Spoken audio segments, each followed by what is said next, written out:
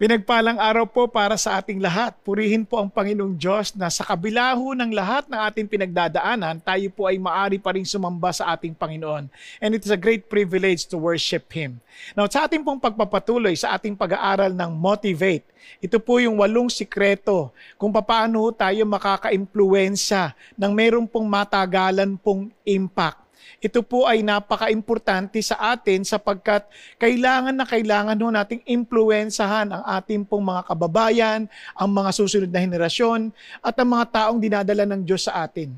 Di ba napakahalaga ho yun to, sabi ng Panginoong Diyos, kayo ang mga asin at ilaw ng sanlibutan. Bilang mga tagasunod ni Jesucristo, tayo dapat po ang nag-iimpluwensya sa marami. At sa ating pong pag-aaral, kung naalala ninyo, sinusunod po natin yung pong salitang motivate. At yung motivate, bawat letra niyan, yan po'y acronym para sa mga prinsipyo na ating inaaral. Tulad ng ating mga nasabi, ang bawat prinsipyo na ating inaaral ay hindi po independent sa isa't isa. Ito po ay magkakasama. Sila po ay magagawa ninyo ng sama-sama, kaya huwag na nating kakalimutan. So ano nga po yung letter M? Yes, modeling. At ang O, open communication. Ang T, time. At ang letter I, intimacy. At ano po yung letter V? Vision.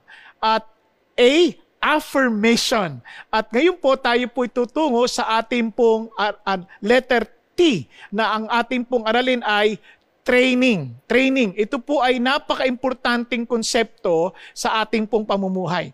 Now, tandaan ho natin ang isang bagay na ito. Yung ating pong perspective ay mas mahalaga kaysa sa ating kaalaman. Why did I say that? Sa wikang English, life is not a matter of intelligence, but a matter of perspective. Ang bawat nilalang, dapat yung tandaan, ay mahalaga sapagkat nilikha sila sa wangis ng Diyos. Kaya dapat natin silang igalang. At ito'y napaka-importante, bawat isa ay pinanganak na panalo. Walang taong pinanganak na talunan. Huwag niyo hong kakalimutan yon. Bakit ko nasabi? Kasi po, sa ayon lang ho halimbawa sa siyensya o sa agham, ang bawat tao, bago yan mabuo, nagtalo-talo muna 500 milyong mga similya. Isipin niyo, nagtalo-talo yan. Parang nagkakarera. Imagine niyo mga butete na nag-uunahan na ganyan. No? Parang palakasan. At yung babae, nagkikreate ng sariling defense mechanism yan. Para kumbaga kay Voltes 5, merong laser shield. Now, can you imagine that? But yung pinakamalakas na sibilya, biglang makakapasok doon sa laser shield na yun, biglang, pug!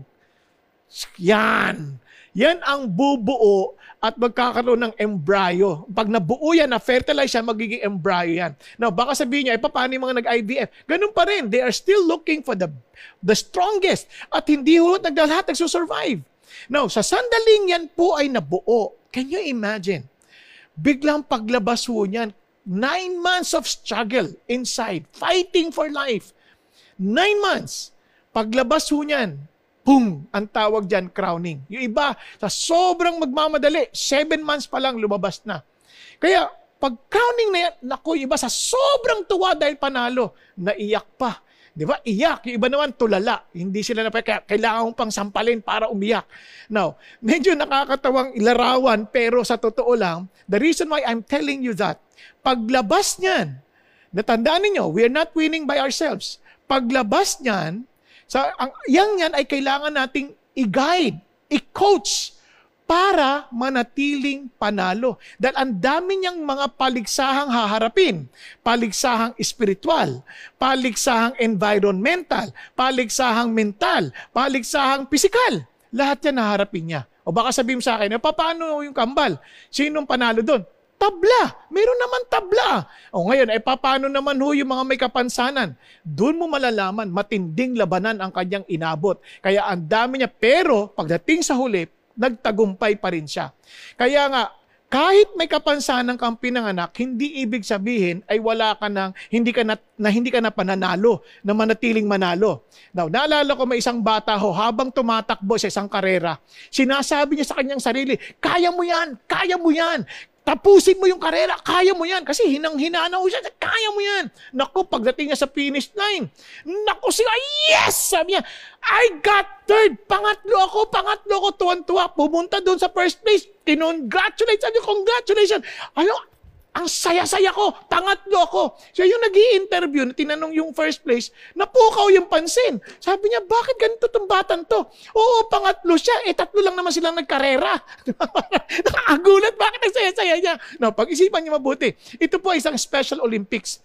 Ito po ay Olympics ng mga, sa pananaw ng mga kapareho natin, para silang special dahil para meron silang kakaibang hamon na mas mahirap na hamon. Nagkataon po itong batang ito ay mayroong Down syndrome. So hindi po napigilan, ito pong nag-i-interview ay si Betty Young.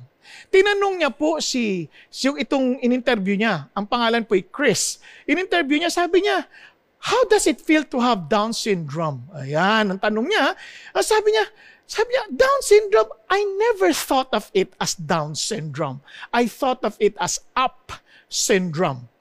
Ibang-iba yung pananaw ng bata. Tinanong siya, sabi niya, how so? Sabi niya, you see, everything I have is God's gift to me. Isipin niyo yung kanyang kalalagayan, yung kanyang kapansanan, na sa mata ng maraming tao, kawawa naman siya, pero sa mata niya at sa mata ng Panginoon, sabi niya, no, regalo ng Diyos to sa akin. Isipin mo, hindi ako makakaroon ng ganitong pagkakataon kung wala akong ganitong kalalagayan sa buhay. So wala ka bang nakikitang hadlang sa buhay? Sabi niya, ang hadlang ay makikita mo lang kung hindi ka nakatingin sa iyong objective, sa iyong goal. Kaya ang goal ko ngayon ay makita ko pa yung aking potensyal para sa Panginoon Diyos. Amazing. Ang tanong, bakit ka naiiba? No, hindi ako naiiba, sabi niya. Ang totoo niyan, hindi ako tinrato ng mga magulang kong iba sa aking mga kapatid. So sa madalit salita, this guy was trained properly. Yan po ay walang iba kundi si Chris Burke. At kung maalala nyo si Chris Burke, ngayon po ay mga 55 years old na siya. Siya po ay dating artista, singer. Isipin nyo, yan po si Chris Burke. So anong ibig sabihin? We need to train our children. We need to be an influence to people to be trained para sanayin natin sila para sila'y manatiling magtagumpay. Ano po ba ang prinsipyo ng training? Ang prinsipyo ng training ay ito po ay intentional na pagsasanay na ang resulta ay transformation. Transformation to what? Transformation to a person that God wants that person to become. Na siya po ay maging ayon sa palatuntunan ng Diyos sa Kanya. Kaya nga, tingnan niyo po ang habilin ng Panginoon Diyos. Samahan po ninyo ako sa Kawikaan. Kabanatang 22, itong sabi, train up a child in the way he should go. Even when he is old, he will not depart from it. Now, dapat yung maintindihan, ito pong salitang ito, minsan dito ho nagkakalituhan. Parang sabi niya, if I train up a child, he will not forget. Bakit maraming mga tao? Sabi ng mga magulang, tinrain ko naman yan ako, pero hindi naman siya nanumbalik sa Diyos. Ang daming ganyang kwento. Now, para maintindihan ninyo, ganito po kasi pagkakasabi niyan. Sanayin niyo yung mga anak sa kanilang daan. Bakit? Kasi pagtanda nila, dederecho pa rin sila sa kanilang gustong gawin. Kaya nga, habang maaga, impluwensyahan nyo na nang sa gayon, yung kanyang tutunguhan baka mabago pa at kasi didiretso yan. Yung kanyang manner, yung kanyang behavior. Kasi sa original, wala yung he should go. Train up a child the way. Yan, ganyan po yung original yan. Then sabi niya, when he is old, he will continue in the way. Parang gano'n ang idea. So, sa madalit salita, habang maaga, maimpluwensyahan mo na ng sa ganun. Kaya, yung mga magulang, huwag nyo sisihin ang sarili nyo kung sakali naman na parang ginawa nyo na lahat, tinrain nyo na yung kaya ninyo, and yet hindi nyo pa rin hindi pa rin sila nagtuloy-tuloy. Now, but just give your best. Now, listen to this. Ano po ba yung train up? Now, para maintindihan natin, ang train up po ay salita ho na sa Hebreo, ang ibig sabihin niyan ay to dedicate. Ibig sabihin ng to dedicate ganito. Halimbawa, ito pong upuan, may upuan. Yang upuan na yan ay dedicated kay, let's say, kay Mr. So-and-so. Kung hindi kasi Mr. So-and-so, huwag kang uupo dyan. Kasi yan ay dedicated kay so-and-so. Kaya when you say that you are to train up a child, you are saying, I'm dedicating my child for God's purpose, for God. Dinededicate ko yan sa Diyos. Kaya pag minsan mga magulang nagde-dedicate sa nakalamang anak, dapat iniisip nila yan, teka muna. Ibig sabihin nito, when I dedicate my child, pag dinedicate ko to sa Diyos, hindi ko palatuntunan, kundi yung palatuntunan ng Diyos ang dapat kong itulak sa Kanya. Okay? Now, ang pangalawa po, ito po ay ginagamit din, ito pong salitang ng Hebreo na to ay ginagamit din po sa larangan ng, ito po yung parang yung sa mga midwife, nilalagay po nila dun sa pinakailalim ng ganyan, yung sasawsaw ng daliri nila sa dates, and matamis yun, para sanayin yung batang sumipsip na ganyan. Yun po yung idea. So, sa madalit salita, ikaw ang mag-i-instill doon sa bata that when you train this, i-instill mo na gustuhin niya yung bagay na nararapat. Dapat ikaw yun. Yun ang ability ng train up. Now, ito po ang napakaganda pang paalala ng Panginoon Diyos. Hindi lang ho ganoon. Ito rin po ay meron pong idea ng koreksyon. Bakit? Kasi ito rin po ay tumutukoy doon sa parang, alam niyo yung rope na nilalagay sa bibig ng kabayo. Yan. Parang para makontrol mo yung kabayo. Kasi kabayo, malakas yan, tatakbo yan. Para makontrol mo siya, yun ay magkaroon kayo ng, pagpipigil. Parang you're making his way narrow. Para, hindi siya kung saan-saan pumunta. Ngayon, itong napakaganda, para hindi nyo makalimutan. Yun ay siyempre sa simula, bandang huli, maintindihan ninyo, yung tali na yan. Kapag ako nagkakabayo po ako So, yung tali na yan, eventually, yan po ay pupigil pag bago ka pa lang. Pag medyo experience ka na, yung kabayo, yung tali na yan, magiging relationship mo yan doon sa kabayo. Kasi sa una, parang wala kayong relationship, mahirap. Pero pag nagkaroon kayo ng relationship, yung tali na yan, hindi yan tipong pampigil sa iyo, kundi yan ay pangkomunikasyon.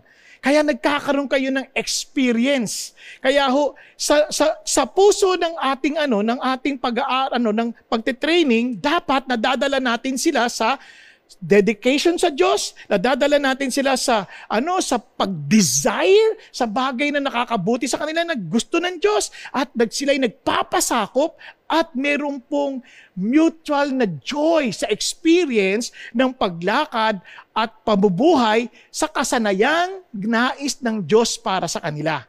Yan ang sarap ng train up. Yun po yung pag-impluensya ng pagsasanay sa train up a child. Now, listen to this. So, paano? Sino po ang magte-train nito? Sinong gagawa nito?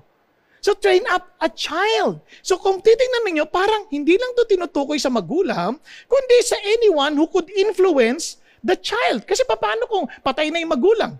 O, di ba? Anyone who can influence the child, dapat ginagawa natin yan. Ginagawa natin yung dedication, ginagawa natin yung pag-inspira, ginagawa natin yung parang pakontrol, at ginagawa natin yung nagkakaroon ng mutual experience. Now, ito po ay napaka-importante. Kaya nga si Solomon, napakaganda na sabi niya, "Hear, O my son, O sons, the instruction of a father. Give attention that you may gain understanding." Anyone who stands as a father, yan po ang nagtitrain. But at the same time, kayo mga bata naman, regardless of your age, if you are a child to a father, a child, parang meron kayong authority above you, be willing to be trained. Sabi niya, "When I was a son to my father, tender, and the only son in the sight of my mother, then he taught me and said to me, let your heart hold fast my words, keep my commandments and live." Sabi niya, kumbaga saan yan? Keep my Torah, keep the covenant I have with God, and live. Kasi dapat, yun yung dedication sa Diyos. Yun yung idea na tayo rin, yung person in authority will train, and tayo naman willing to be trained. Now, alam mo ninyo, ang idea ng training, siyempre involves dyan ang pagtuturo, pero hindi lahat ng pagtuturo ay training. Now, para maintindihan natin sa Hebreo, ang kanilang way of educating, hindi kapareho sa paraan ng ating education. Kasi tayo po influence ng Greek rhetoric. Yung Greek rhetoric, ang ibig sabihin niyan, pagka tinuruan na kita, alam mo na yan. Sa Hebreo, hanggat hindi mo ginagawa, hanggat wala ka pa sa actual na experience na yan, hindi mo pa alam. So ganun ang Hebrew, kaya nga si Jesus, sinama niya yung mga disciples niya. Kaya, sige, mag-minister kayo. Talagang He let them do the work of the ministry. Kasi ganun ang Hebrew way of education. Kaya itong training idea na ito, ganun din. Yung training really is discipleship. Ito po ay talagang pagsasanay hanggang sa makuha mo yung training ng discipleship, yung sinasabi na yung alikabok ng teacher mo, mapunta sa'yo, talagang maalikabukan ka. Parang lahat na mapunta sa'yo, parang talagang magiging pareho na kayo. Kaya there is an element of Christ-likeness. Di ba? Kasi hindi naman natin disciple ni Jesus eh. Kaya tinutulungan natin sila, kino-coach natin sila, tinetrain natin sila. Ganun din ang ating mga anak. Hindi natin atin yan, kay God yan. So tinetrain natin sila. Now, training requires of course practice. Sabi, kailangan ng pasensya, kailangan ng pagtatyaga, lahat yun. Kaya kasama dyan ang impartation ng karunungan, katotohanan, kasama dyan yung pag-develop ng karakter, kasama dyan. Kasama lahat. Kasama dyan yung pagbibigay ng tamang impormasyon. So, sino magtuturo niyan? Now, listen to this. Unang-una, yung mga magulang, you have to assume responsibility. Now, hindi mo pwedeng ipasa lang yan basta-basta kung kani-kanino. Kung meron ka pa, kung ang magulang buhay at ng buhay, naku, tayo ho ang mga magulang, tayo ang unang may responsibility dyan. Tingnan niyo sabi ng Bible, children, obey your parents. Why do you think they need to obey the parents? Kasi sila ang inatasan ng Diyos to train the children, primarily given to the parents. Sabi niya, in the Lord, for this is right. Now, honor your father and your mother, which is the first commandment with a promise so that it may be well with you. So isipin ninyo, kaya mga magulang, let's try our best na matulungan itong mga bata na to because the moment they learn and they gain the appetite to learn and to be trained by us, ano sabi niya? Their lives, it will be well with them and they will live long. Isipin nyo kung matulungan natin sila to find joy in obeying us. Find joy in being trained by us. Para sa ikabubuti nila yon. Walang matinong magulang na hindi hinangad ang kabutihan ng magulang ng anak. Now, eto pa. Now, bukod sa parents, mga tatay, pakinggan nyo mabuti. Ito ang number one responsibility natin. Fathers, pansin nyo, ang tatay yung sinabi, do not provoke your children to anger, but bring them up. Yung word na bring them up is notice. Train them. Diba? Train up. Diba? Bring them up in the discipline and instruction of the Lord. Diba? Training and teaching. Sino po ang nagsasabi? Ang binigyan ng inatasang ganyang primarily, mga tatay. Alam nyo ngayon sa panahon natin, ang ginagawa, ikaw na magturo sa mga anak natin. Ikaw na bahala dyan. Sinasabi sa nanay. Ikaw na. Hindi. Tayong mga tatay ang una. Kaya kawawa minsan, ang mga anak, walang tatay na mag-aano sa kanila eh. Walang tatay na maggagabay sa kanila. They need it. Kaya nga ang atake ng dyablo, mga tatay. Babanatan ng dyablo yung tatay para matukso kung saan-saan at iiwanan ng mga anak. Listen, one day when we face God, mga tatay, haharapin natin ng Diyos because of this responsibility. Now, hindi ko kayo tinatakot. I'm just trying to encourage you and to remind you and remind all of us of our responsibility as fathers. Now, bukod pa roon, ito po, paano naman sa spiritual? Ako, binata. Halimbawa, ikaw, binata ka. Ikaw, ano naman ang magagawa namin? Hindi. Alam niyo po bang hindi to limited sa within the family lamang? Tingnan niyo ang sabi ni Paul. To Timothy, for example. Sabi ni Timothy, my true child in the faith. Aba, pwede palang my true child in the faith. Di ba, kinamit ka ng Diyos para tulungan itong tao na to sumunod sa Panginoon. Tratuhin mo siyang anak mo, kaya sasanayin mo. Kaya minsan natatawag ko by disciple. Well, sa totoo lang, yung mga terminology na yon para lang mapaalala na you're the one helping that person. At yung tao na yan, kinikilala ka for him to be accountable to you para lumago siya sa Panginoon. But in reality, hindi natin sila disciple. Disciple sila ni Jesus. Now, tingnan niyo po, kaya nga ang utos natin, tingnan nyo, make disciples of all nations, tapos tingnan nyo, teaching them to observe all that I commanded you. So yung inatasan to train, sino? The parents and the spiritual parents. So babae man o lalaki, dalaga ka man o hindi, meron tayong panawagan sa Diyos to help them, to train them. Now, alam nyo po ba, na kailangan natin to. Balik tayo halimbawa sa setting ng pamilya. Why do we need to train them? Kasi whether we like it or not, hindi mo sila kailangan turuan magsinungaling, magkasala, makipag-away. Nasa tiyan pa lang, may taglay-taglay na tayong kasalanan. Kasi mula na nahulog ang tao, namanan na natin yung kasalanan na yan. Tingnan nyo sabi ng Psalm 51, Behold, I was brought forth in iniquity, and in sin my mother conceived me. Maging sa nung nasa sinapupunan pa lang, sa kasalanan na ako nahubog. Now, sa Psalm 58 verse 3, na parang pakita nyo, the wicked are estranged from the womb. Sabi niya, those who speak lies go astray from birth. Yung mga nagsisinungaling, doon pa lang sa kapanatan. Ngayon, nagsasabi, hindi totoo yan. Alangan naman, pinanganak ka, makasalanan ka na. Nako, may nature na ho. Hindi lang agad lumalabas. Kumbaga yung aso, pag aso yan, lalabas at lalabas pa rin yung pagkaaso niyan. Now, tingnan nyo, bakit ko nasabi yan? Subukan nyo yung mga bata. Mababait yan, mga musmus yan, para mga inosente yan. Bigyan mo lang ng iba pang bata yan. Mamaya nag-aagawan na ng laruan yan. Wala pa nagtuturo sa kanila makipag-away. Mamaya may umiiyak na dyan. Bakit? Makikita mo na lang, pinupukpuk ng gano'n, isa yung isa mukha. Bakit? Tinuruan mo siya makipag-away? Hindi. Dahil yan lang ay part ng pagiging makasalanan. Now, kaya nga sabi ho ni Paul, di ba? Sa Ephesians, sabi nga nun, among them we too all formerly live in the lust of our flesh. Sabi niya, indulging the desires of the flesh. Kaya nga, from the very beginning, we are the children, by nature children of wrath, even as the rest. Now, bakit sinabi ni Paul yun? Kasi yan ang ating totoong kalagayan. Kaya nga sa Kawikaan, pakinggan niyo po, foolishness is bound up in the heart of a child. Yung kalokohan, nandun na talaga sa puso ng bata eh. Kaya nga, the rod of discipline will remove it far from him. Kaya nga, mayroong pagte-training. And part of the training is the rod of discipline. Mamaya, papaliwanag ko yan, pero dito muna tayo.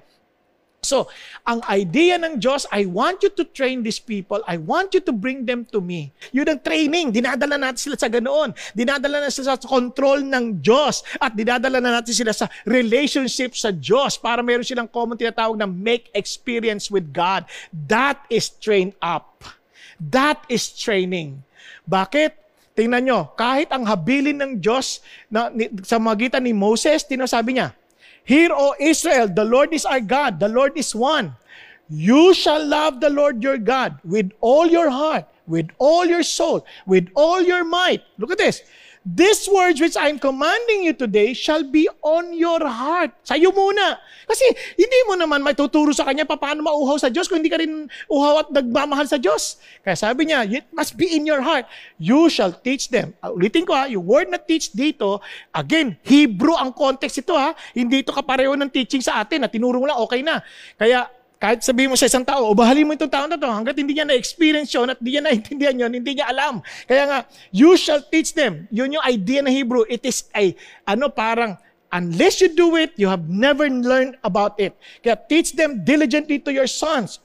Tingnan nyo kung bakit ko sinabi, ganun pa rin sa Hebrew. Shall talk with them when you sit in your house. O isipin nyo, kahit sa pag-upo mo, sa iyong paglalakad, sa iyong paghiga, sa iyong pagtayo, lahat ng yan, has something to do with an experience.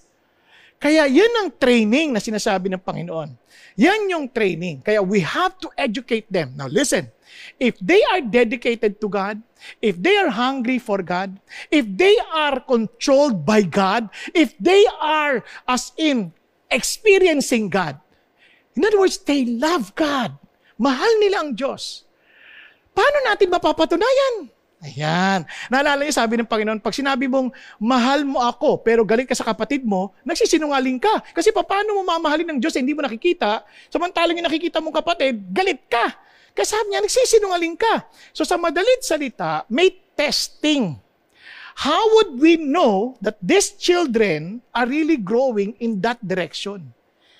One, listen to this. Check the heart na honoring ba yan? If they are honoring God, then they will learn to honor their parents. Yan. Then they will learn to honor people. Now, tingnan nyo po para matest natin. Tingnan nyo sa Ephesians. Balikan natin yung Ephesians chapter 6. Di ba nakabasa natin kanina? Children, obey your parents in the Lord, for this is right. Kaya, napaka-importante ano yung focus. You want to see your children obedient. Pero yung obedient na yan, hindi lang yung sumusunod sa inuutos mo. Lalo na pag nakikita ka lang. Na pagtalikod mo, hindi ka na sinusunod. Now, bakit? Dapat honoring yan sa tatay at sa nanay, which is the first commandment na may pangako. Para maging mabuting kanilang buhay, sabi niya, at sa gayon, mabubuhay sila ng mahaba dito sa lupa. Pag sila yung mahaba, hindi lang to yung length of life, kundi enjoyable. Kasi kung mahaba, hindi naman masaya, walang saysayang. Kaya pag sinasabing live long, it has something to do with yung joy, yung saya. Now, alam niyo po, ang bawat nilalang, nakakatuwa mang isipin, tayo po minsan meron tayong tendency na tayo po, minsan, ang dali ho natin sabihin na sumusunod tayo. Pero yung loob natin galit. Di ba, iba, mga bata, susunod, nagdadabog. Diba? Anak, maghugas ka ng plato. Ako na naman, lagyan lang ako na lang. Sige na, ako na. Tapos, basag-basag. Hindi ganun ang idea. Ang idea ng Diyos, honoring. Kasi if you honor God, ibig sabihin, you are obeying with such joy. Yeah? Yung talagang ito po, bukal sa puso mo. Kasi you see the value of the person you're serving. Na binibigyan mo siya ng halaga. Kaya pagka naglilingkod ka sa taong mahalaga, masaya ka eh. Masaya ka, parang it's a privilege. You see yourself, it's a privilege. Now, just as I've said earlier, lahat tayo meron tayong tinatawag na bent. Meron tayong mga bent. Di ba? May foolishness in our hearts. Hindi mo mapipigilan dyan. Naalala ko nga may 2 bata nagpe-pray, magkapatid. Itong bata, yung mas bata, nagsisigaw, Panginoon! Pengeng bisikleta! Ganyan, sumisigaw. Pengeng bisikleta! Ganyan. Sabi niya, ba't ka pa sumisigaw? Sabi niya, hindi naman bingi ang Diyos. Oo, pero si Lola bingi eh. Kailangan marinig niya. Ganun katindi yung bent natin, yung foolishness sa atin. Kaya nga, we need to teach them. We need to tell them, teka muna. When you come to God, honoring God, so para matest mo yan, are you also honoring people? Di ba? Sumisigaw ka, nakakagambala ka sa ibang tao, i-honor mo rin yung ibang tao. Parang ganun na idea. So, yun yung puso na parang kailangan ino-honor mo rin yung mga authorities. Di ba? Kaya nga, check-in mo. Kapag nag-o-honor ka sa Diyos, you're obeying the authority, your parents. For example, your parents. Yun ang nakita mo sa anak mo, honoring. Yun ang iti-train mo sila to be honoring, because honoring parents is honoring God. Ngayon, yung parents na yan is just a symbol of the authorities sa kanyang buhay. Marami pa siyang authorities na makikita. Kaya we want to make sure, kaya nga obedience, honoring obedience. No? Honoring obedience. Yan po ang foundation. Bakit? It brings blessing. Yun ang sabi ng Panginoon Diyos. Di ba? It will go well with them. It will bring blessing. Now, ito pa. Itong obedience na to, that's part of a real training. Kasi dyan nagpipigil sila, kasi mayroon din silang ibang gusto, and yet because they are to honor and obey, kahit yung gusto nila kakalimutan na nila, just to honor the one they respect. If they respect God, they will follow authorities. They will listen to authorities. Kaya kailangan mo silang turuan. Kailangan mo silang i-train.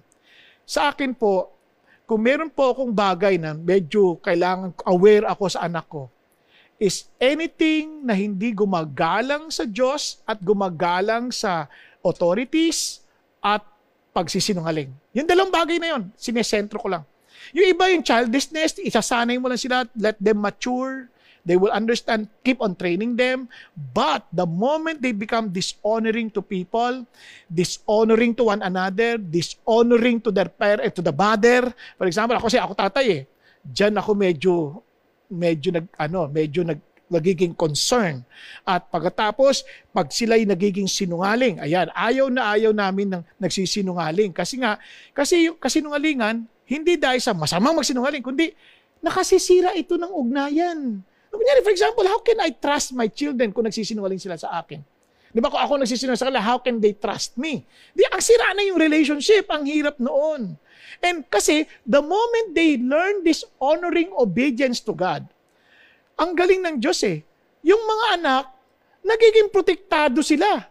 Yung asawa nagiging protektado, yung anak nagiging protektado, at nakikita nila lalo yung kalooban ng Diyos. Bakit? Kasi gagamitin ng Diyos yung mga authorities ang buhay natin para magabayan tayo. Minsan meron tayong mga gustong gawin, but our authorities will tell them otherwise. Yung hindi, iba papagawa. Parang, oh Lord, will mo ba ito? Sasaktan ka. But if you honor God and you trust that God is in control, susunod ka. Now, tingnan ninyo. Sa bagay na yan, yun ang bibigay sa atin ng tamang karakter. Tingnan natin. Alam nyo, yung honoring na to, pag natutunan natin yung may turo natin to sa mga bata to honor the parents, pati sa ibang authorities, honoring each other. Tingnan nyo, sabi ni Peter, submit yourself for the Lord's sake. Tingnan, kanino ka for the Lord's sake. Hindi ka nagsasubmit para lang sa sarili mo, but for the Lord's sake. Kasi ibang tao, nagsasubmit ay sip-sip lang sila. Kasi may kukunin sila, mayroon silang ulterior motive. But this time, no, para sa Panginoon. To every human institution, whether to a king as the one in authority, or to governors as sent by him for the punishment of evildoers and the praise of those who do right. Now, for such is the will of God, that by doing right, you may silence the ignorance of foolish men. Now, paano kung mali ginagawa ng pamahalaan? Hanggat hindi ka pa inuutusan ng pamahalaan to go against God, in other words, to go to sabi, wag ka mag-worship sa Diyos, wag ka mag-share ng God, okay lang. Kasi dito mga panahon na to, pinapapatay pa nga sila eh. And yet, they were to obey the authorities. As long as, but they will continue to share the gospel, they will continue to share, di ba? Tuloy lang sila. Pero kung tutulak sila para magkasala, hindi nila susundin yun, siyempre. But they are to submit because they know that God is in control. Natuloy tayo. Pero ano yung pinakapunot dulo ng submission? Honor all people. Love the brotherhood, fear God, honor the king. Kaya hindi lang yung sumusunod ka, but you honor the king. Sinabi ba kung anong klaseng king? Hindi, yung mababait lang. Dapat yun lang i-honor mo. Yung masasama, hindi dapat yan. No, hindi ho. Babalikan natin mamaya, papaliwanag ko sa iyo. Pero punta man tayo doon. Pati ho yung government institution, tinuturo yung mga anak mo. Nasusunod kayo sa batas, hindi dahil nakikita kayo ng pulis. O kaya may mahuhuling pulis. Hindi. Susunod mo kasi paggalang yun sa Diyos, paggalang yun sa authority binigay ng Diyos. Tingnan niyo. Romans, every person is to be in subjection to what? Governing authorities. Bakit? For there is no authority except from God. Sabi niya, walang kapangyarihan kundi galing sa Diyos. Ganun ba? Basta walang matatayong ilalagay dyan, maluluklok dyan na hindi Diyos ang naglagay. And those which exist are established by God. Therefore, whoever resists authority has opposed the ordinance of God. Sinong tumututol sa kapangyarihan? Tumututol sa Diyos. Kaya sabi, and they who opposed will receive condemnation upon themselves. Para lalo nating madiinan. Tingnan niyo yung kasunod. For rulers are not a cause of fear for good behavior, but for evil. Do you want to have no fear of authority? Do what is good, and you will have praise from the same. Gawin mo lang yung tama. Wala ka naman talo eh. Kasi hindi naman din magpapagawa ang pamahalaan ng ikasasama din natin. Maaring gumawa sila ng masama, sila yun. Pero hindi lang maiutos yan sa atin dahil ang Panginoon Diyos mas makapangyarihan pa rin sa kanila. Now, kaya po, submission to human authority is submission to God. Now, listen to this. Paano kung yung hari baka mali-mali yung mga desisyon? Kaya nga dapat tayo nagpe-pray kung gumagalang tayo sa Diyos. Kaya mga bata pa lang, tinuturuan na natin sila kahit sa kagustuhan ng magulang. Kung feeling nila iba yung kagustuhan ng magulang sa kagustuhan nila, dalhin mo sa Diyos. Kasi pagka naggumalang na sila sa Diyos, nagkaroon na sila ng totoong pagkilala sa kapangyarihan ng Diyos, ano sabi ng Lord? The king's heart is like channels of water in the hand of the Lord. Kung yung hari nga, yung puso ng hari, nasa kamay ng Diyos, parang daluyan ng tubig eh. He turns it wherever He wishes. Kung saan gusto padala ng Diyos, dadali niya doon. Palagay mo, hindi niya kayang gawin sa magulang? Palagay mo, hindi niya kayang gawin sa mga authorities natin? Lahat yan meron. Sino ba mga authorities sa buhay? children. Ang authorities mo, parents. Aside from the governing authorities. Teachers, yan. Ano pa? Wives, be subject to your own husband as to the Lord. Governing, authorities mo yung galing sa Diyos eh. Servants, obey your masters to the Lord. In other words, employees to employer. Di ba? May mga binigay na authority sa atin ng Panginoon Diyos. We need to learn to submit to them. In the church, members, submit to your church leaders. And, of course, submit to our government leaders. Hindi nga ho sila mabubuti. Sabi ko nga sa iyo, mas makapangyarihan sa God eh. Tingnan ninyo. Servants, be submissive to your masters with all respect. With honor, with all respect. Pag nag-submit, hindi yung sasubmit na galit. Not only to those who are good and gentle, but also to those who are unreasonable. Unreasonable naman yan? Oo nga, unreasonable nga. For this finds favor if for the sake of conscience toward God, a person bursts up under sorrows when suffering unjustly. Grabe, no? Kahit na unreasonable pa sila, sunod ka pa rin. Bakit? You're not obeying them. You're obeying God. Kaya yun ang tinuturo natin. Tinitrain natin yung mga anak. Tinitrain natin sa atin. Anak, matuto kayo. Bakit? Hindi naman sila may hawak ng kinabukasan mo. Si God. Kaya you're doing this because you honor God. And if we are the parents, these are the measures. Ito yung scale natin. If they are truly honoring God, they will honor the authorities that God placed them on this earth. Di ba? Kaya napaka-importante yan. Kaya nga, ganun din sa asawa. Paano kung hindi naman Christian yung lalaki? Paano kung hindi naman Christian asawa ko? Mali-mali mga desisyon. Paano naman ako susunod? Naku, ikaw yung babae, mag-ingat ka sa sinasabi mo. Pag mali-mali desisyon ng asawa mo, palagay ko nga, baka nagkamali. Ikaw ang pinili niya eh. Joke lang. No, tingnan nyo lang to ha. Tingnan nyo. Sabi ng Bible. Yan ha. In the same way. But in the same way, si Jesus Christ, He was unjustly, parang sa tried. Doon sa trial, unfair eh. Pero nagsapasakop si Jesus kasi sabi niya, in the same way. Yan ang karugtong niyan. Basahin niyo sa earlier verses. You wives, be submissive to your own husbands, so that even if any of them are disobedient to the word. Mabuting tao ba yan? Hindi. They may be won without a word by the behavior of their wives. Paano mapapagtagumpayan? By our behavior. Because we trust in the Lord, we submit to God. Naalala ko yung kwento ng babae. Di ba? Yung asawa niya si Goryo, sobrang napaka-unreasonable. Niyaya yung mga kaibigan, doon mag-inuman, hating gabi. Sabi ba naman, ang asawa niya, Gloria. Sabi naman niya, halika pare, doon tayo mag-inuman sa bahay. Yung asawa ko, uto-uto yun, submissive. Kasi Christian yung babae, hindi nila, Pero mga lalaki, minsan ganun, kayabang nila. Pagka niloloko nila pati asawa, uto-uto ba naman tawag? Pagdating doon, kinatok, Gloria! Gising na! Gising yung Gloria. Pagbukas ng pinto, ganyan. Kayo pala, halika, pasok kayo. Di pasok. Sabi niya, 12:00 natin kami. Kumuha ka nga ng serbesa. Magiinuman kami. Sabi, kung iyon, babae, Christian to. Kung iba yan, mag-inom kayong gabi, grabe naman kayo, wala kayong galang sa ibang tao. Talagang hindi ko alam kung siguro mga masadim.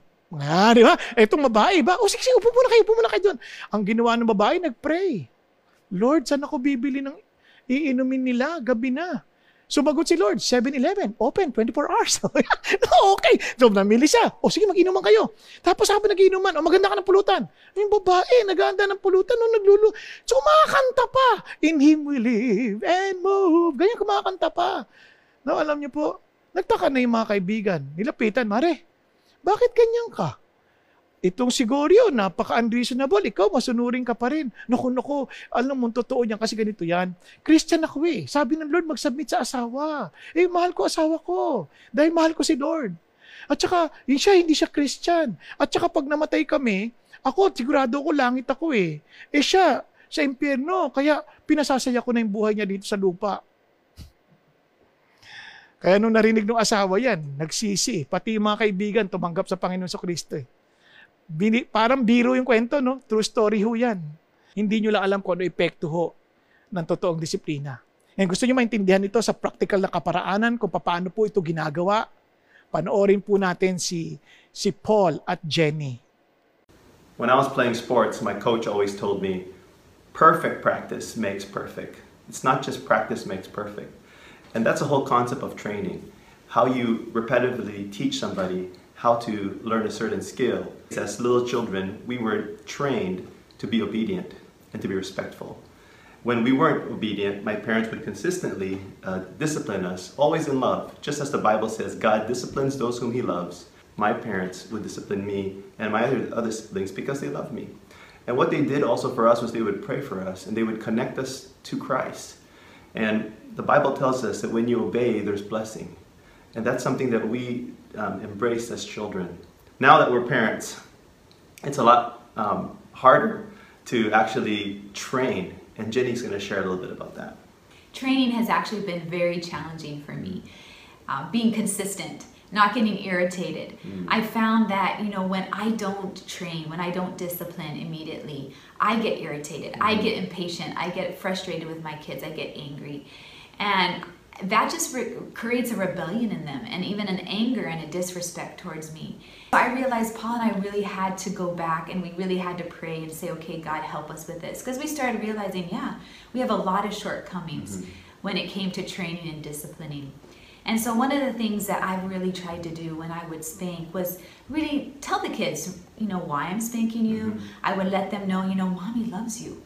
And I would actually sometimes break down in tears because I never wanted to spank them.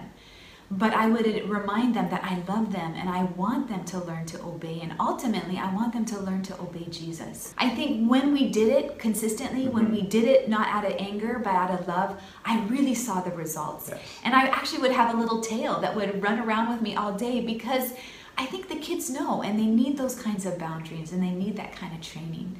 And so another thing that has actually really helped us too is asking people around us, asking our parents, how do you feel we're doing in the area of training our kids? Are there things that we're being inconsistent with? And really listening to the words of wisdom of those around us. And of course, going back to the Lord and asking the Lord, how am I doing in this area?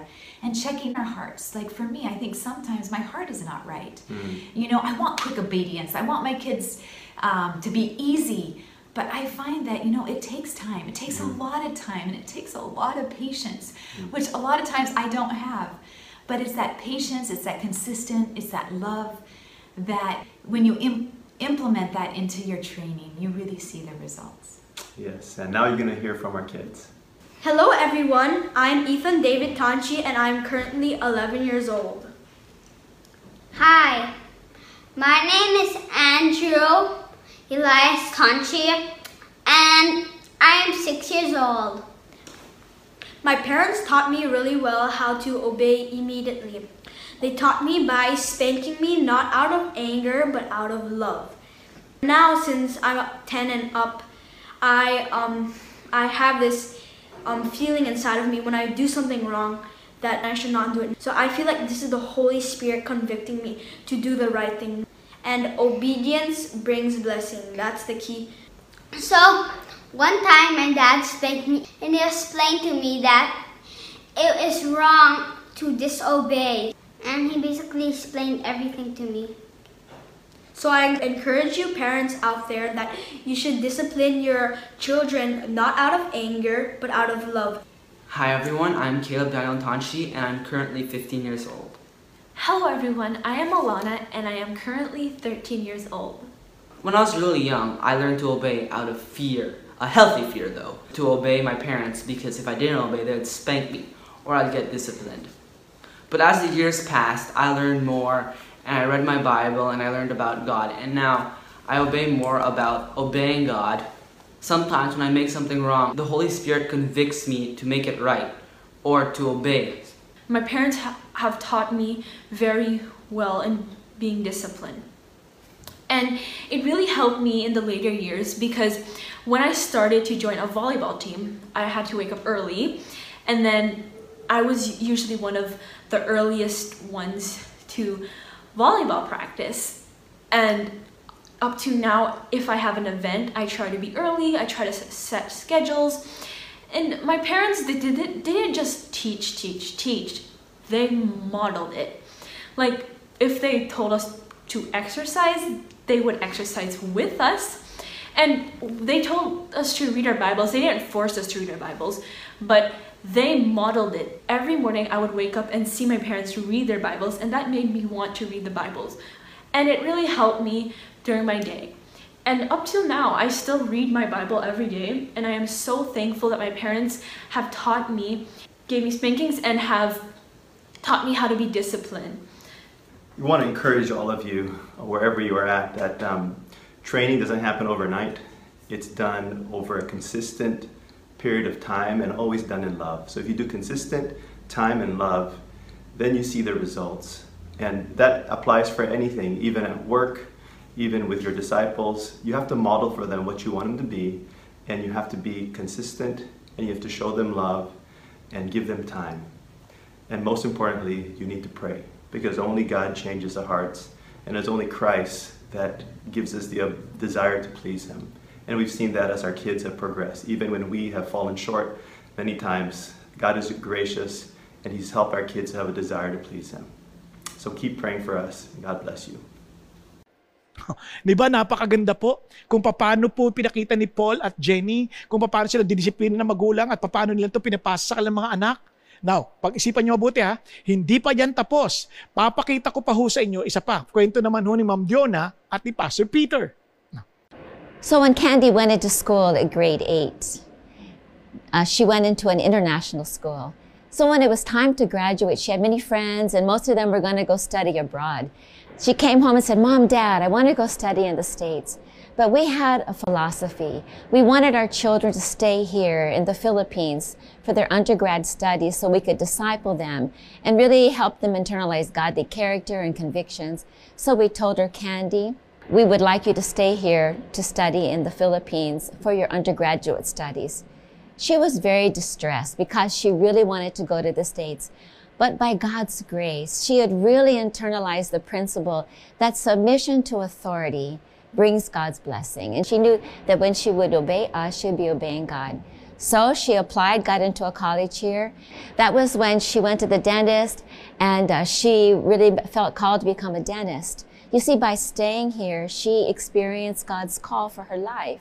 Then she transferred to BS Biology. After her second year, she said, Mom, Dad, can I go to the States? Because I can finish my dental school plus my college in just 6 years. And so with our full blessing, she went into one of the top universities in the U.S., called us and said, Mom, I'm not doing so well. I'm forgetting everything on my test. And then we said in Psalm 1, it says, if you meditate on God's word day and night, you memorize His word, then you'll be blessed in whatever you do. So she started memorizing scriptures. And with obedience to God's word came blessing. She made straight A's her first year in college in the States. That was her third year.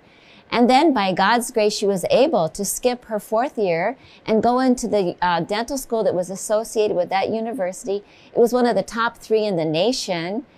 She went through dental school, memorizing scriptures, and by God's grace, she graduated valedictorian. What is the lesson? When our children know that God loves them, that He has an amazing plan for their lives, and that through submission to authority, that they are, when they obey their parents, their authorities, they are obeying Him, He makes a commitment to bless them. And God does what He says. God bless you. Praise God. I want to personally thank the Lord and my wife for modeling submission, because it is almost impossible to teach submission to our children if there's no modeling. And because you modeled respect, you modeled submission to authority, our children are very submissive today because they learn through you. Thank you. By God's grace. Ayan, nakita nyo, napakaganda ho, na yung lalo ng mga babae, napaka-importante yung kanyang pagpapahayag ng honor sa Diyos by honoring the husband, by submitting. Kaya naman, tingnan niyo si Pastor Peter, very affirming, telling the wife na sinasabi sa asawa niya, talagang thank you for your submission. Kaya hindi mahirap matuto yung mga bata to submit kasi kita sa nanay. Kasi kadalasan talaga sa totoo lang, ang tukso sa mga babae, sabi nga ng Genesis, your desire is for your husband. Ibig sabihin, you want to control your husband but you're under them. Kaya mga babae, ingat kayo. Kasi malaking bahagi malaking contribution ninyo sa submission ng mga bata. Now, may I suggest kung paano mag-train, no? Para mag-train. Ano sabi ng Bible? 4Ds. Remember 4Ds. No? Ano lang to? Para, actually, itong 4Ds na to, paano i-train? Para mabilis lang. Una, declaration. As in, ituro mo. Di ba sabi sa Deuteronomy? Teach diligently. Di ba? Ituro mo. Then demonstrate. Ipakita mo. Kaya nga sabi sa inyo, hindi pwedeng ihiwalay yung training sa mga naon nating aralin. Modeling, di ba? Open communication. Kasi hindi mo madedeclare yan without open communication. Di ba? Nandoon yung time. Obviously, you cannot show it to them kung wala kang time. Hindi mo maipapaliwanag sa wala kang time. That's, ang hirap mag-train kung hindi kayo close. Di ba? Hindi kayo intimate. Di ba? At saan mo sila ititrain kung wala kang vision yourself?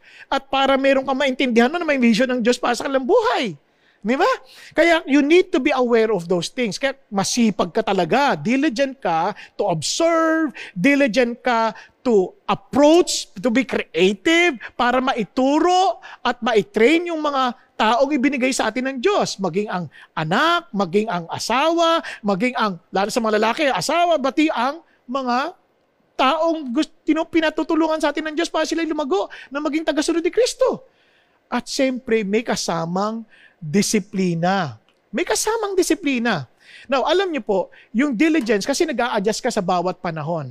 Now, let me just suggest, for example, yan, mabilisan ko na sinabi sa inyo. Pag tayo po ay nagdidisiplina, identify niyo muna ano yung dapat ninyong focus na dapat nating sigiyaking i-correct, i-ayos, i-discipline. So we need to help them see na mali yon.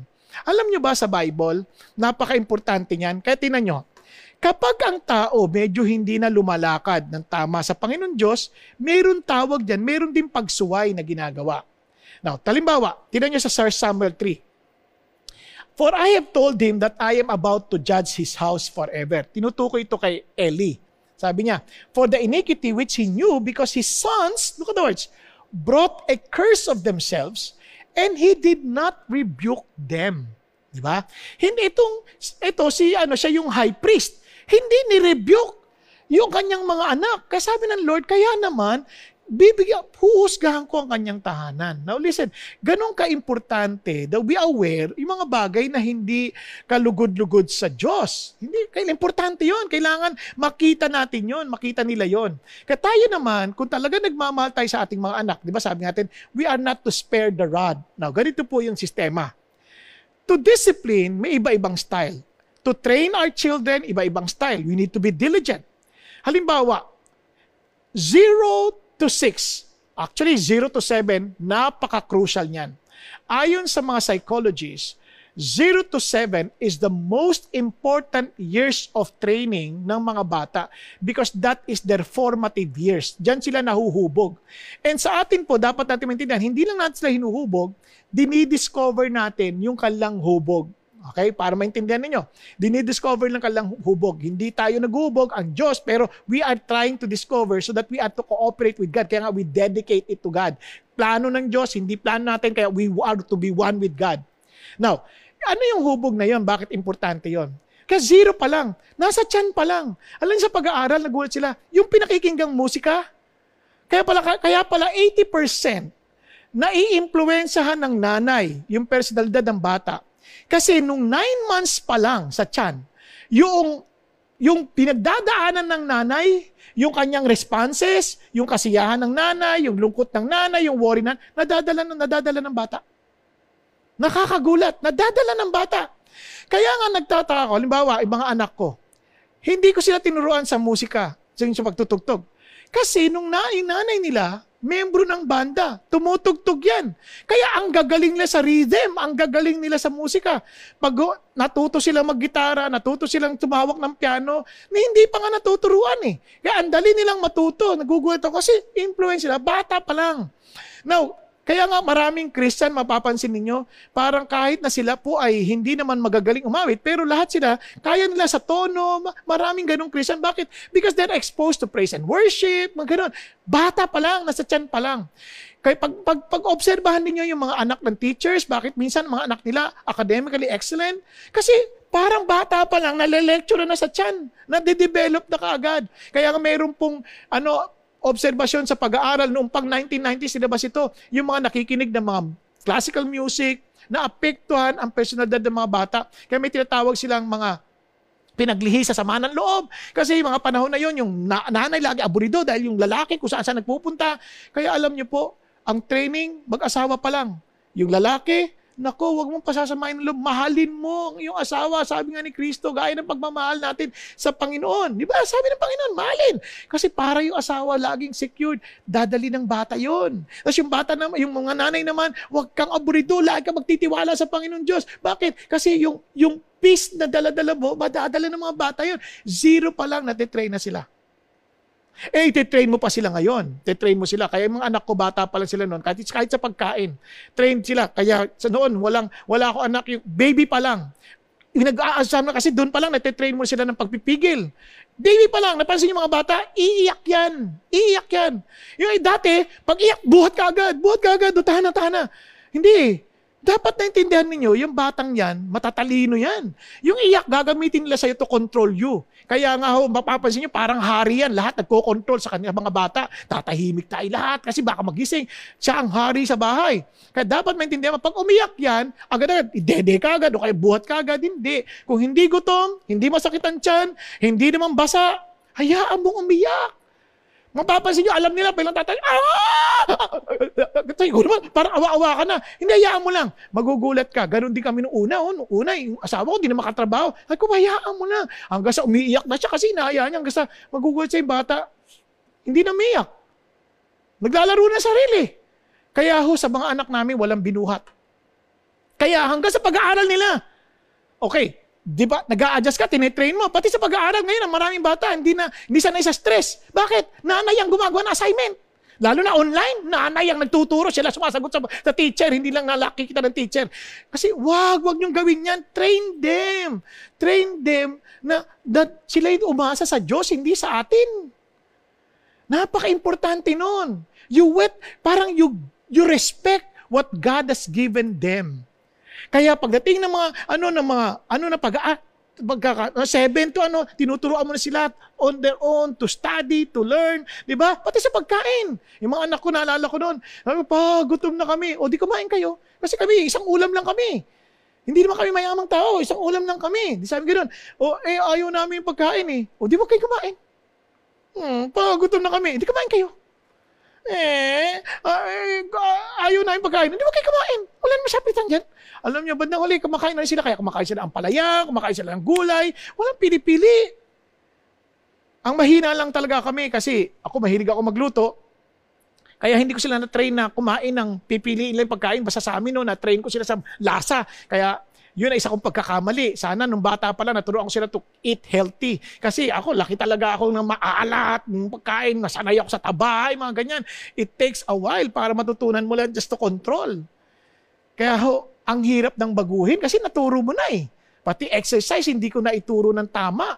Kasi nga, yung sa akin, talagang dalala lang ng daming trabaho kaya hindi ko na inisip yung exercise. Pero ngayon na ko lang naintindihan yung ganong kahalagahan. Maybe too late, but still trying. Di ba?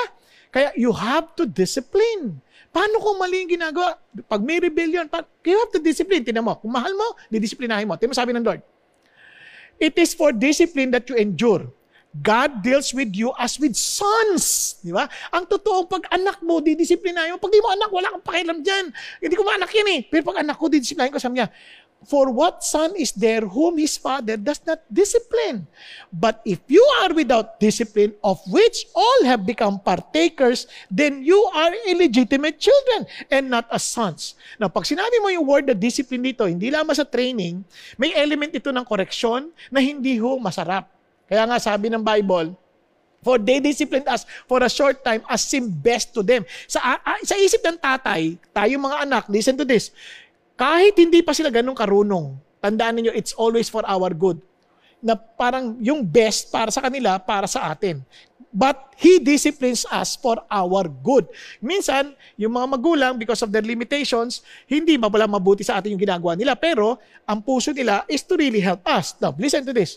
Sabing ganon, so that we may share His holiness. Yan ang heart ng Diyos. And dapat we are one with the heart of God. Dapat ang idea ng discipline that our children will share in God's holiness. All discipline for the moment, pansin nyo, seems not to be joyful, but sorrowful. So ulitin ko, walang disiplina sa area na to na nakakatuwa. Kahit sa mga military training, hindi nakakatuwa yun. You feel unfair, you feel parang physically draining. Hindi nakakatuwa. It's part of training. Kasi isipin mo, kung lalaban ka sa gera, hindi ka ready sa physical, yari ka. It's for your good. Preparing you for the real battle of life. Kasi sabi niya, yet to those who have been trained by it, afterwards, it yields the peaceful fruit of righteousness. Diba? Alam niyo, isang magkakamali minsan sa atin sa mga Christian, feeling natin, akala natin pag Christian tayo, wala tayong problema. Hindi. Part of our training, we have different problems. Bakit? Because God wants to develop endurance in us. Kaya ang sabi sa James chapter 1, dapat maging masaya ka when you encounter various trials. Bakit? Nagkakaroon ka ng endurance and you will lack nothing. O, di ba? Ang sarap nun. Now, tuloy tayo. Although He was a son, look at the words, even Jesus Christ Himself. Si Jesus na yan, ha? He learned obedience from the things which He suffered. So, madalit salita, kahit anong hirap, kahit anong pait, sige pa rin. Bakit? Susunod pa rin tayo sa Diyos. Parang ganito po yan. Kahit anong disiplina, anong training, masakit o hindi, Christians, hindi laging puro blessed. Ganyan. Hindi, ang Christian, we're blessed not because of the absence of trials or absence of training or discipline. Kaya alam niyo po, maraming pakraan ng pagdidisiplina ng Panginoon Diyos. Kamakailan lang po, sa totoo lang, naisip ko ho ito, bakit si Paul, di ba, may messenger of Satan. Hiningi niya na sa God, tanggalin mo na to, thorn in the flesh. Hindi nagot ng Diyos. Ang sagot ng Diyos is, my grace is sufficient for you. Ano sabi ni Paul? Pinahintulot ng Diyos, bakit? Para hindi ako magyabang. Kasi alam niyo sa mga pagkakataon na yon, part of our discipline is to keep on trusting in the Lord. Kaya minsan maging sa ating mga anak, hinapahintulot ng Diyos sa mga ganung pagsubok para lalo tayong maging matibay. Kaya minsan, di ba para yung paru-paro, naalala nyo yung pag nandoon pa lang sila sa kukun, mayroong isang bata binuksan. Ata, si Pastor Peter ganun yata ginawa niya, binuksan Pagbukas hindi nakalipad.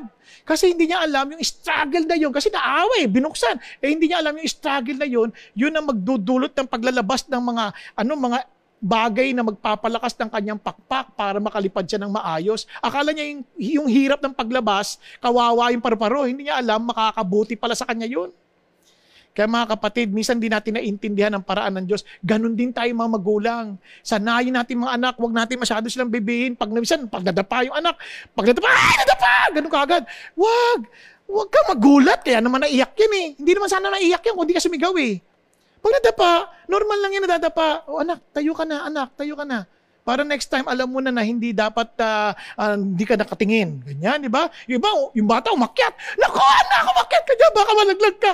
Ano ka ba naman, nakaakyat? Dito lang, alalay ka lang. Anak, baba ka na dyan, baka mabagsak ka, hindi maganda. Alalay ka lang, wag yung sasuluhin mong ganyan. Hindi, part ng training yan. Let them learn. Kasi nakaakyat yan, makakababa din yan. Now, may kikwento ako sa inyo. Ewan ko kung familiar kayo sa batang ito.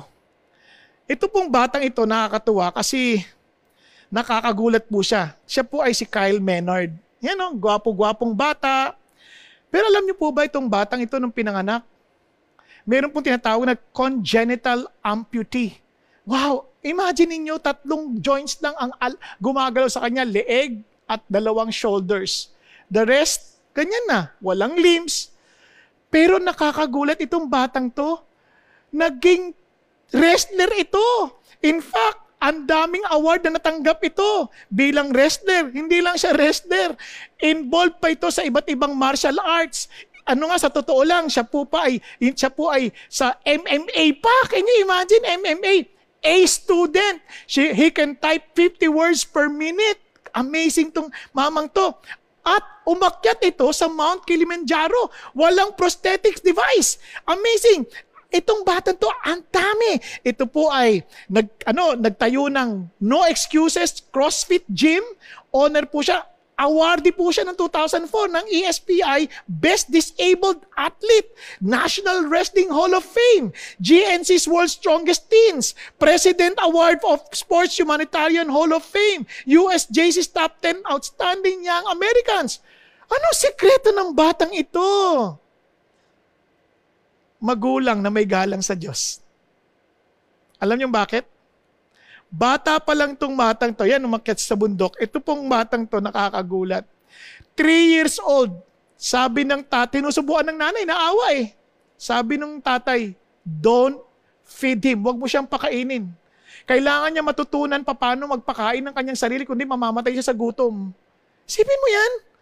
Nung nakakit, isipin mo yan, ganyan siya. Huwag mo siyang pakainin. At dahil doon, Kyle had to figure out how to open a jar, how to feed himself. Hala, grabe. Buti na rin. May mga magulang din siya na willing na titiisin yung pain na yon. Kasi kawawa eh. Tapos yung lola naman, very supportive. Kaya kayong mga lola, huwag niyo isipin, lola kayo. Supportive. Biro tanongin ng bata, bakit ako naiiba sa kanila? Sagot ng lola, alam mo, special ka sa Diyos. At lahat naman, wala naman pare-parehas. Lahat special. Kaya kawawa nga sila, hindi sila kapareho mo. Peruin mo ganun ang pananaw ng bata. Kaya maging makapagkaibigan ka. Ikaw na magpakilala ng sarili mo. Huwag mo silang hintayin lumapit sa'yo. Ikaw maging pagkaibigan sa kanila. And he took that personally. And this guy, ngayon, motivational speaker. Si Kyle Maynard. Na-interview yan sa TV, na-interview yan ni Larry King, na-interview yan sa CBN. Eh, anak ko, nakakatuwa ho ang kwentong yan. Bakit? Ito po, dahil siya po ay bata pa lang, alam niya that he was created by God, dedicated for God, trained for God, as in, learn to control yung kanyang emotions. Instead of playing pity party, he trusted God. Kaya sabi niya, ito po isa sa mga pinakanapakaganda niya sinabi, Kyle has shown strong faith and relies on God and prayer for strength. Though all his challenges, he has learned perseverance, and he prayed that Jesus would show him the right way to meet them. Because Kyle believes God made him the way he is in order to show people that there is no amount of adversity that a single person cannot overcome if they fully trust themselves and trust in the will of Jesus, no matter what the circumstances. Kaya ho mapag-pray na tao to. Yan ang training niya. Ulitin ko, ang nais ng Diyos is for us to understand that we are His children. But not everyone is everyone is a child of God dahil nilikha tayo ng Diyos. Parang ganito, kung ito ginagawa ko to, hindi ko to anak. Gawa ko to, pero hindi ko siya anak. Paano siya magiging anak? Kung yung buhay ko nasa Kanya. Kaya nga ho, tayo po, nais din po ng Diyos maging kabahagi ng Kanyang pamilya. Kaya, paano ho yan mangyayari? Pakinggan nyo ito mabuti. Paano ho yan mangyayari? Sabi ni Jesus, gusto nyo malaman? Ito ho.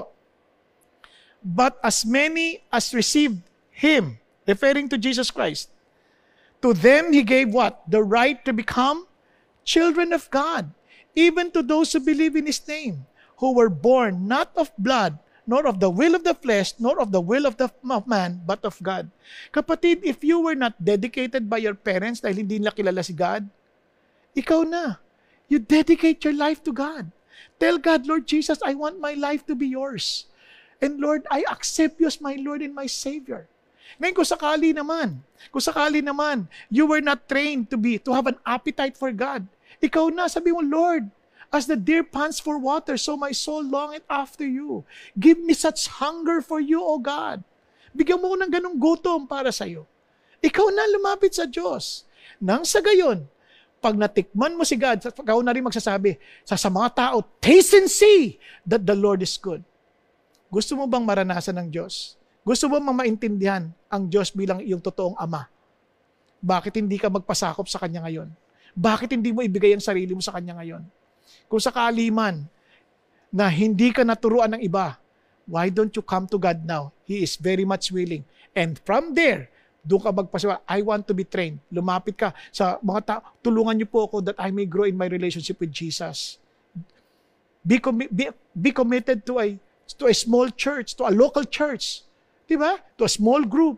Be committed. Huwag mo na intayin na ikaw pa. Then you do the same to others. Diba? Make disciples who will also make disciples. Tayo pong lahat ay yumuko sandali at pumikit. Mga kapatid, hindi ko kita kilala. Hindi ko alam ano pinagdadaanan mo. But our God is offering all of us, anak, if you were not trained, why don't you come to me?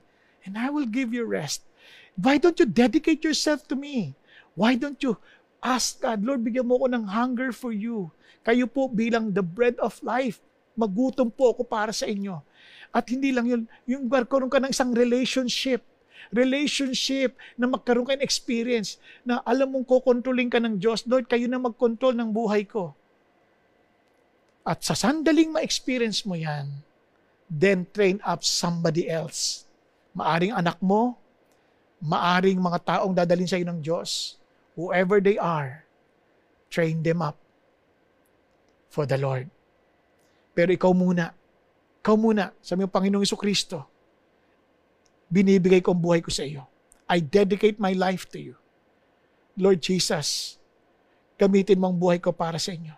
Bigyan mo ko ng uhaw sa bagay ninyo, sapagkat ang sino mang patay, hindi mauuhaw at magugutom sa mga bagay na kailangan niya.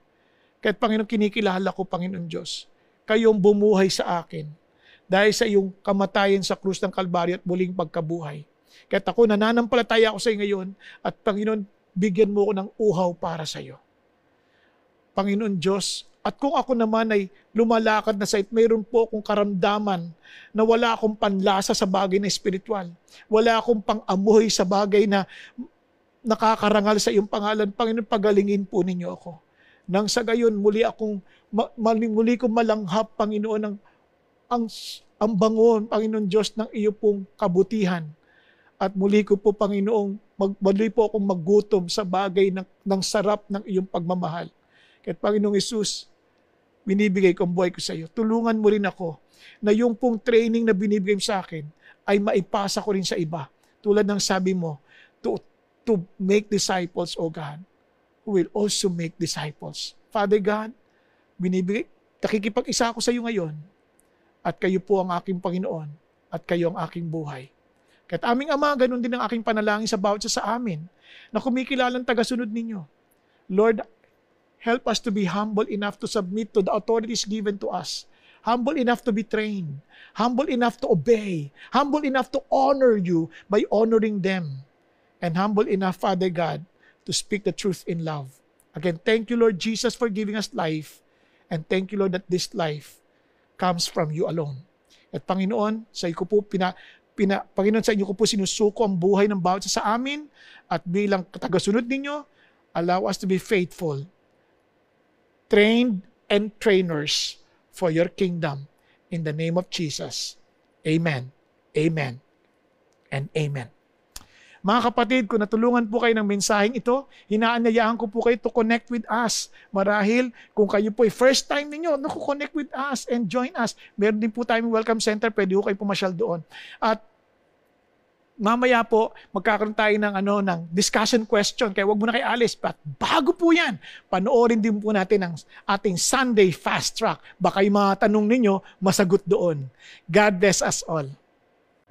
Welcome back po. At dito po tayo sa ating mga discussion questions. Muli, ito po ay mga mungkahing tanong lamang po para lalo po nating manamnam yung sarap ng pag-aaral na ating pong ginagawa. Ito po yung mga tanong. Una, are you modeling submission and respect to authority? Ikaw ba'y nagiging halimbawa ng pagsunod sa mga otoridad, sa mga nakatataas po sa atin, ng pagpapasakop? Ay ba halimbawa ng pagpapasakop sa kanila? Ngayon, how will you model submission and respect to authority? Paano mo ito bibigyang halimbawa, yung pagsunod sa mga kapangyarihang inilagay ng Diyos sa atin? Kung kayo po ay asawang babae, sa inyong asawang lalaki, sa mga anak, sa inyong mga magulang, sa mga mga empleyado, sa inyong boss, mga ganyan. Paano nyo yan ipapahalimbawa? At sa lahat sa atin, sa ating pamahalaan. Now, sa pangatlong tanong, paano mo sasanayin ang inyong mga anak sa pagsunod at paggalang sa mga otoridad? Okay? How will you train your children obedience and respect to authority. Ayan, napakaganda pong aralin ito, kaya sana po mag-enjoy kayo sa inyong discussion, and God bless us all. Thanks for watching. We would like to invite you to be a Christ-committed follower by being part of the movement as we honor God and obey His Great Commission. To find out if there's a CCF satellite near you, log on to www.ccf.org.ph/satellites.